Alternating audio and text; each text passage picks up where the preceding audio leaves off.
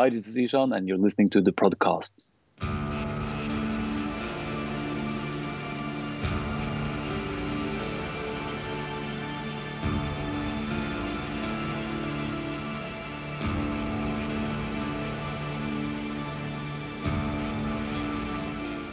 Welcome back to the Procast.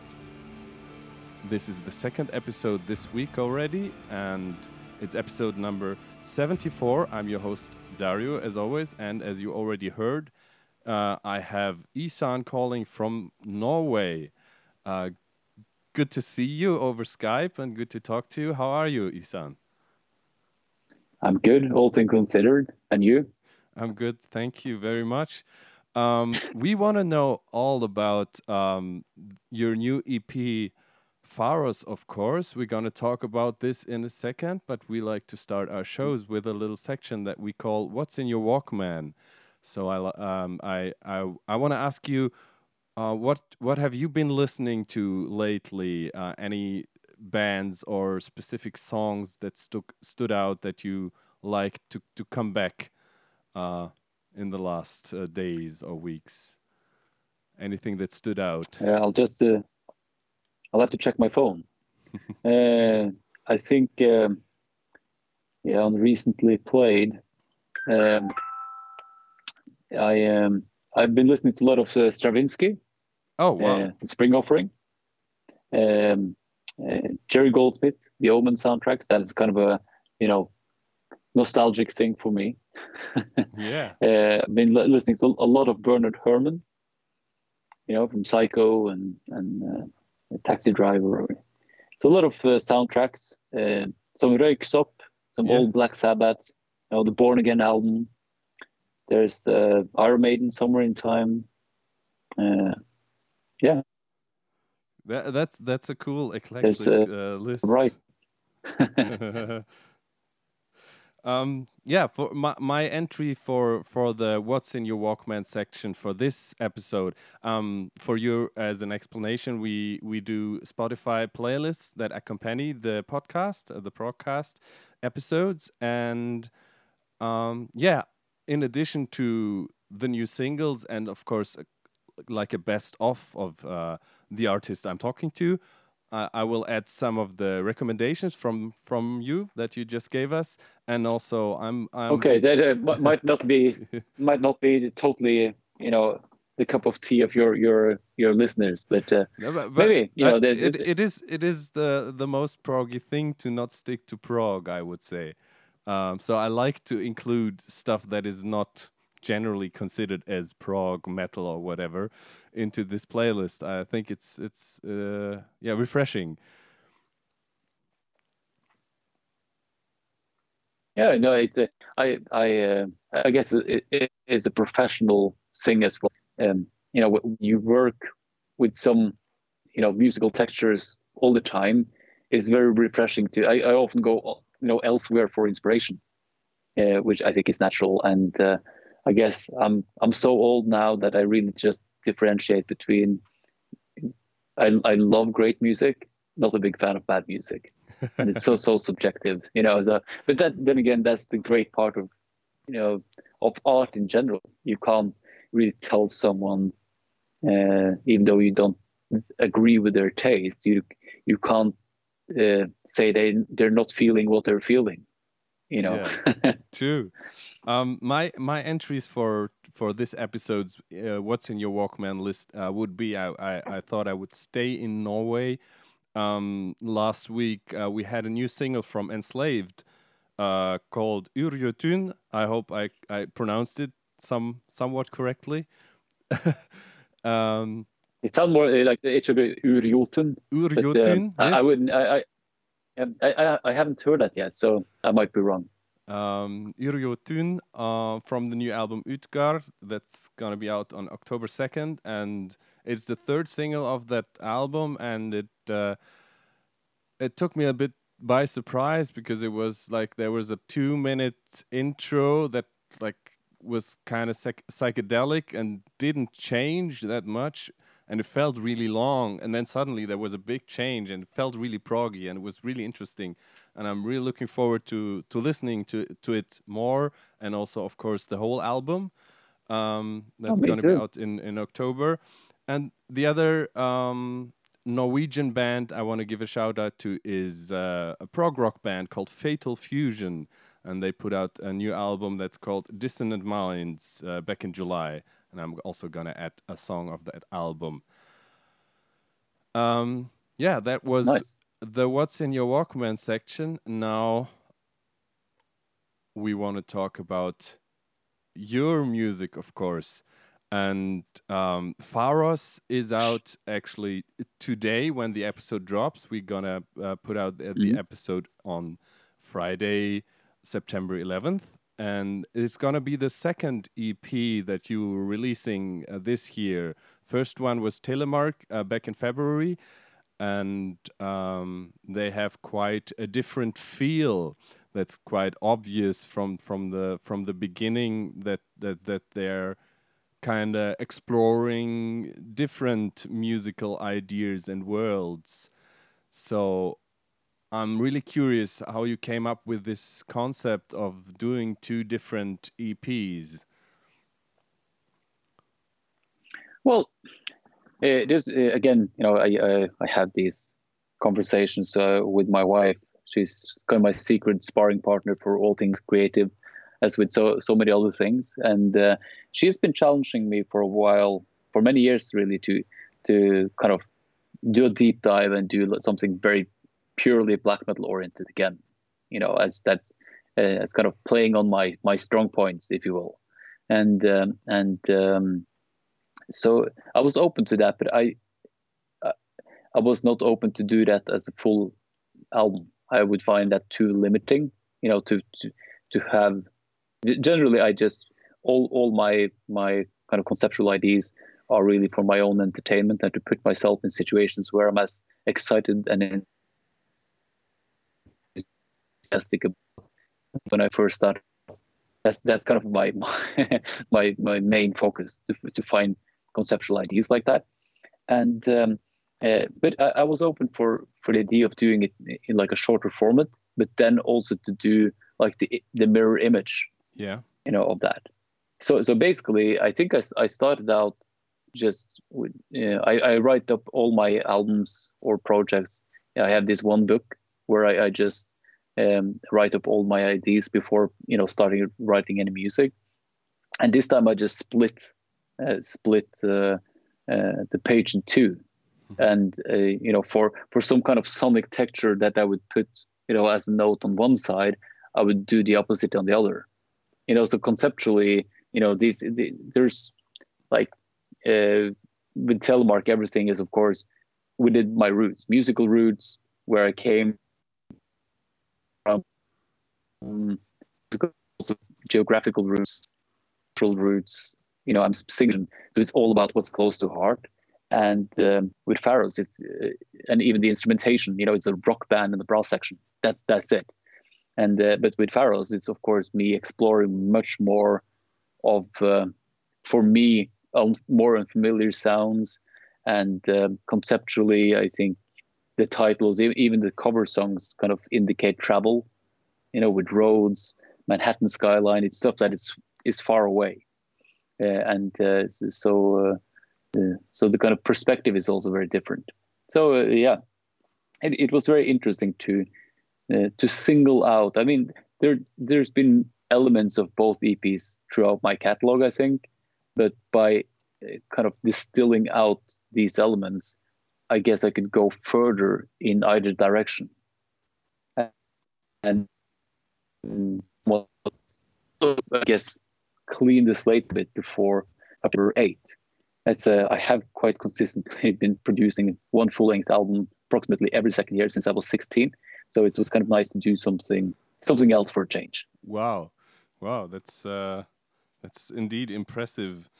There, and I would have I would need to agree absolutely with you that these elements would be that you kind of separated for these two EPs were always like living side by side and simultaneously throughout your solo catalog.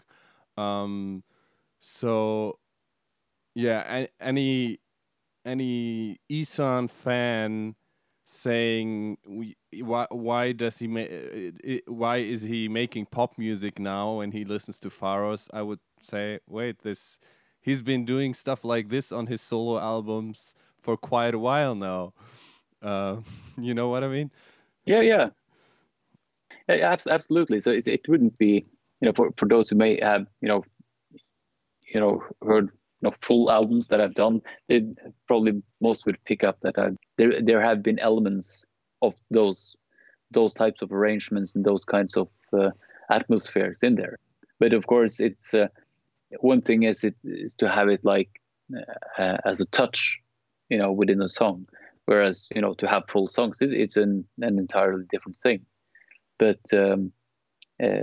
as, again, referring to what I was said earlier, I mean, I had this huge privilege of being able to do this for a living since I was 16, and I think I owe it to myself and to those who have followed along and kind of kept me going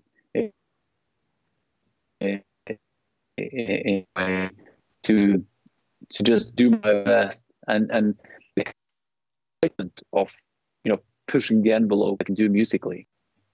And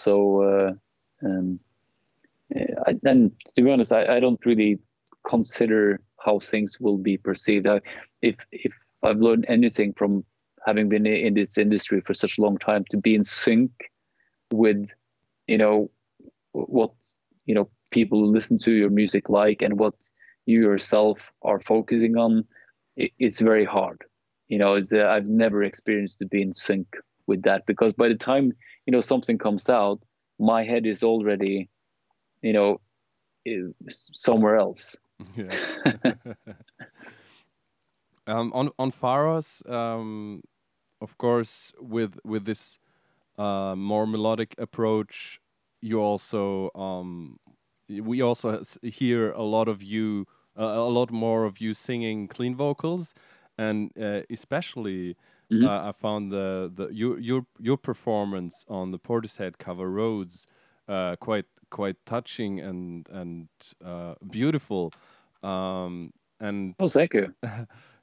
I think it was last week also that the Guardian was the website, or the newspaper, the Guardian, was putting out an article about your new EP and Enslaved's new album, and also Ulver's new album, and kind of did a little write up on where these three Norwegian bands coming from this heritage, or this musical, having this musical history in the 90s, where you all ended up, or not ended up, but where you progressed to, where you were going to, and where you are now. And there's this quote from you, actually, that where you said, black metal has the same potential for aggression as death metal, but it also lends itself to desperation and fragility, and there's more existential depth. And I think maybe you went all in with the fragility in these calmer sounds, especially on that Portishead cover. I had the feeling to like you really went all in. Yeah, but with on the fragile side. absolutely. But this is my experience from that is from, say, like from early Bathory. If you're familiar with the catalog of Bathory, and you would with this kind of black metal style voice, but in such a way that sometimes it would break up into his regular voice. It wouldn't be always persistent, but usually at points in the lyrics that are kind of very touching and personal. And even though from that perspective, but it is kind of a challenging, like when he, on For All Those Who Died, he's saying, knowing death alone could cleanse them, and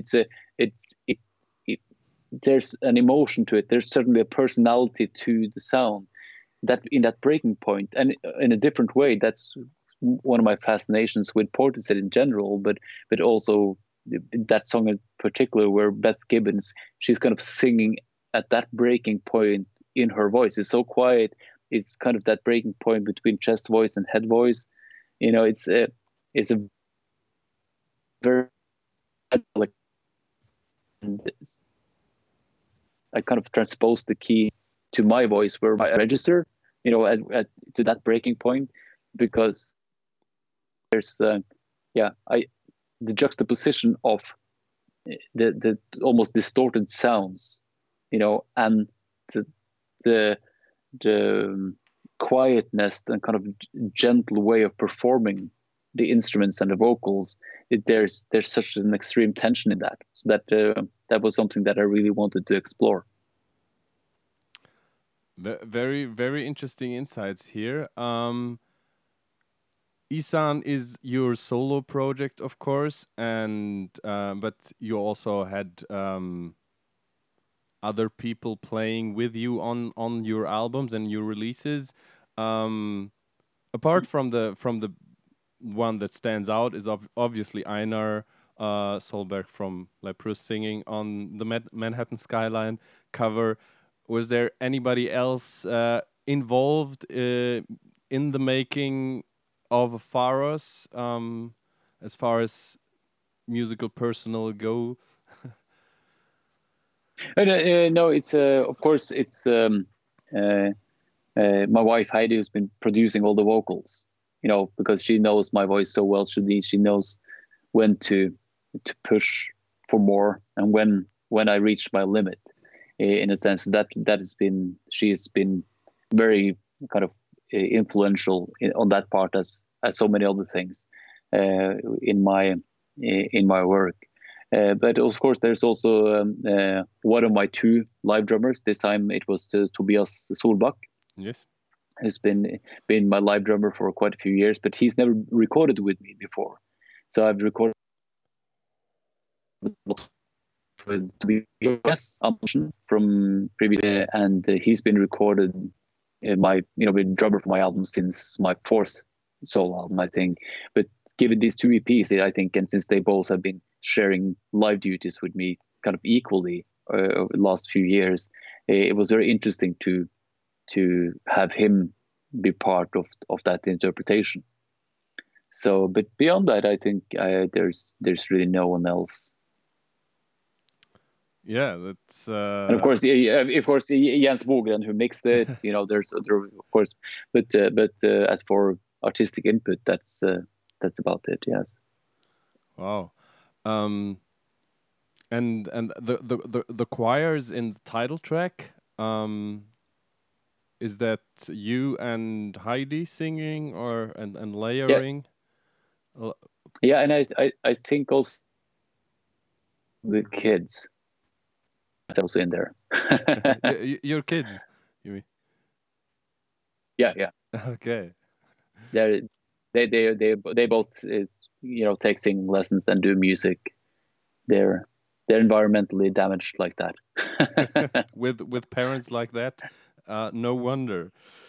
And of course, Uncle Einar. I mean, it's easy when he's my youngest brother-in-law. So yeah. It's so they kind of grow up, and my mother-in-law is also a classical vocal teacher. So they grew up thinking that this is what people do. Like make songs and make records and do live shows. Yeah, about live shows. When I finally got to know your musical world and check you out, it was around the time of Arctis, or after Arctis was released, and Arctis came out in 2016. And that was exactly the year where my personal taste or horizon widened and broadened so much in terms of what I could take and actually enjoy in extremer subgenres of prog metal. It came around quite the perfect timing for me. And I also had the opportunity to see you headlining the Complexity Fest in Holland then. Oh yeah. And I actually didn't check now on Setlist FM or anything, but from what I remember, that you mostly do more the festivals and as opposed to longer tours. I mean, now everything's different with the worldwide corona crisis, obviously. But is this? Does my memory serve me right that you're not the someone who is going on longer tours and rather Oh yeah, picks absolutely. The special festivals and stuff. Yeah, at the end of 2008, end of 2018, I did my first bus European tour since 1999. Ah, yes, I remember. I remember now. Yeah. So beyond that, I've been doing festivals really, and shorter trips, like a small tour to Australia or Japan or something like that. And it's a matter of preference, really. I was never big on that whole tour style, and I was always very much a studio rat in that respect. But I've come to, I've had some amazing musicians with me, and really kind of reacquired the taste for performing live. Were you quoting? Were you quoting an album title by your little brother-in-law there? No, not a song title. Acquired Taste. Acquired Taste. Yeah. Sorry for interrupting.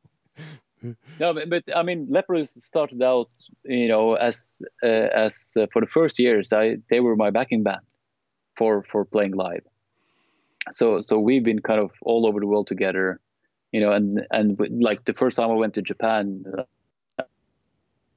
I mean, they got the, so, but since then, of course, they have grown to be like a massive force in their own right, and I'm very happy for them to be so. And I was actually just here because we've been working together here at their cabin. So, and he's been playing me some new stuff. You I got the insight on that. Lucky you. About live shows, what I mean, the show was fantastic, and you even managed to not butcher Celestial Violence on your own. Back then, when I saw you in at the Complexity Fest, but there was one thing I was a little bit missing, and that was a bass player. Oh yeah, but for Arctis, and there's no bass on Arctis or Amer. None of those albums have bass on them. Okay, and it's I recorded everything with a Moog. Oh, nice! All the bass parts are performed by a Moog synthesizer. That's very, very interesting. I mean, I've been listening to these albums the last days as well, leading up to this interview, and also, of course, to the release of Pharos. And but I'm gonna listen to them again now, and trying to distinguish the Moog parts, especially. And but it's more of a sub element, because and this was something because I've also written, for 7-string, but also a lot for 8-string. And there's really no purpose of putting octave parts, beyond below 8-string guitar sharp. It's just that's just not practical for bass guitar. So as soon on my third solo album, where I started writing for 8-string guitars as well, I had to kind of re-evaluate, the bass player part. In a way, you can't really just do octaves anymore. You just have to rethink and sometimes you can actually interchange, the guitar parts and the bass part, like switching the register. Yeah. But for all practical purposes, and since again I have been playing a lot of music, with a traditional setup, it was interesting to kind of just give that low end, a different flavor, for a while. That's very cool. And it definitely has a different feel to what was on your earlier solo albums with Lars Norberg playing some beautiful bass lines here and there, like this had the total the very different feel, and I think it's quite interesting to listen through the discography and see the progressions from album to album, and that especially between Das Seelenbrechen and Arktis, I thought there was a huge difference to hear there. Oh yes, because I thought as a German I also would love to would love to know how did you come up with this title, this German album title, where did that derive from? It's taken from a Nietzsche aphorism. Okay. Because I'm a huge Nietzsche fan, and I was reading up on some of his aphorisms over again, and I think Das Seelenbrechen, that album, was my approach of throwing everything I knew out the window and just go all in for improvisational stuff and experimental stuff. Like in how I imagined like the Amanda Galas or later Scott Walker would approach music, in opposition to that very planned, very written out, parts of doing extreme metal, which is doesn't really lend attention. But with the state of mind that trying to reflect on what is my musical goal, and I come to realize that every album and every song has got like another attempt of reaching this kind of far off point of reference that is like perfection, and it's not a sad feeling, it's not a good feeling, it's just like where you lose yourself in music or a piece of art. And I didn't have a name for it, but as soon as I read that Nietzsche aphorism and saw the wording Das Seelenbrechen, where the soul breaks, was the closest I've come to a description of that feeling, wow. And then it made sense to and it's also taken from a very beautiful aphorism. Yeah. So from that album from Arktis on, then you went back to more structured songs now, and of course on the new EP Pharos, that's taken to a new extreme in the less extreme metal sense. And I urge you all to check it out there. It's a beautiful, brilliant EP. I really, really love it. I can't get enough of it. Actually, it's really beautiful. Well, thank you. And I thank you for talking to us, for taking the time. We need to wrap this up now. Thanks for calling from your Norwegian cabin. Apologies for the little breakups in the connection to our listeners. Thank you, Ihsahn. Thank you guys for listening. Thank you so much for the support. Take care of yourselves, take care of your loved ones, and as always, listen to great music. Thank you so much.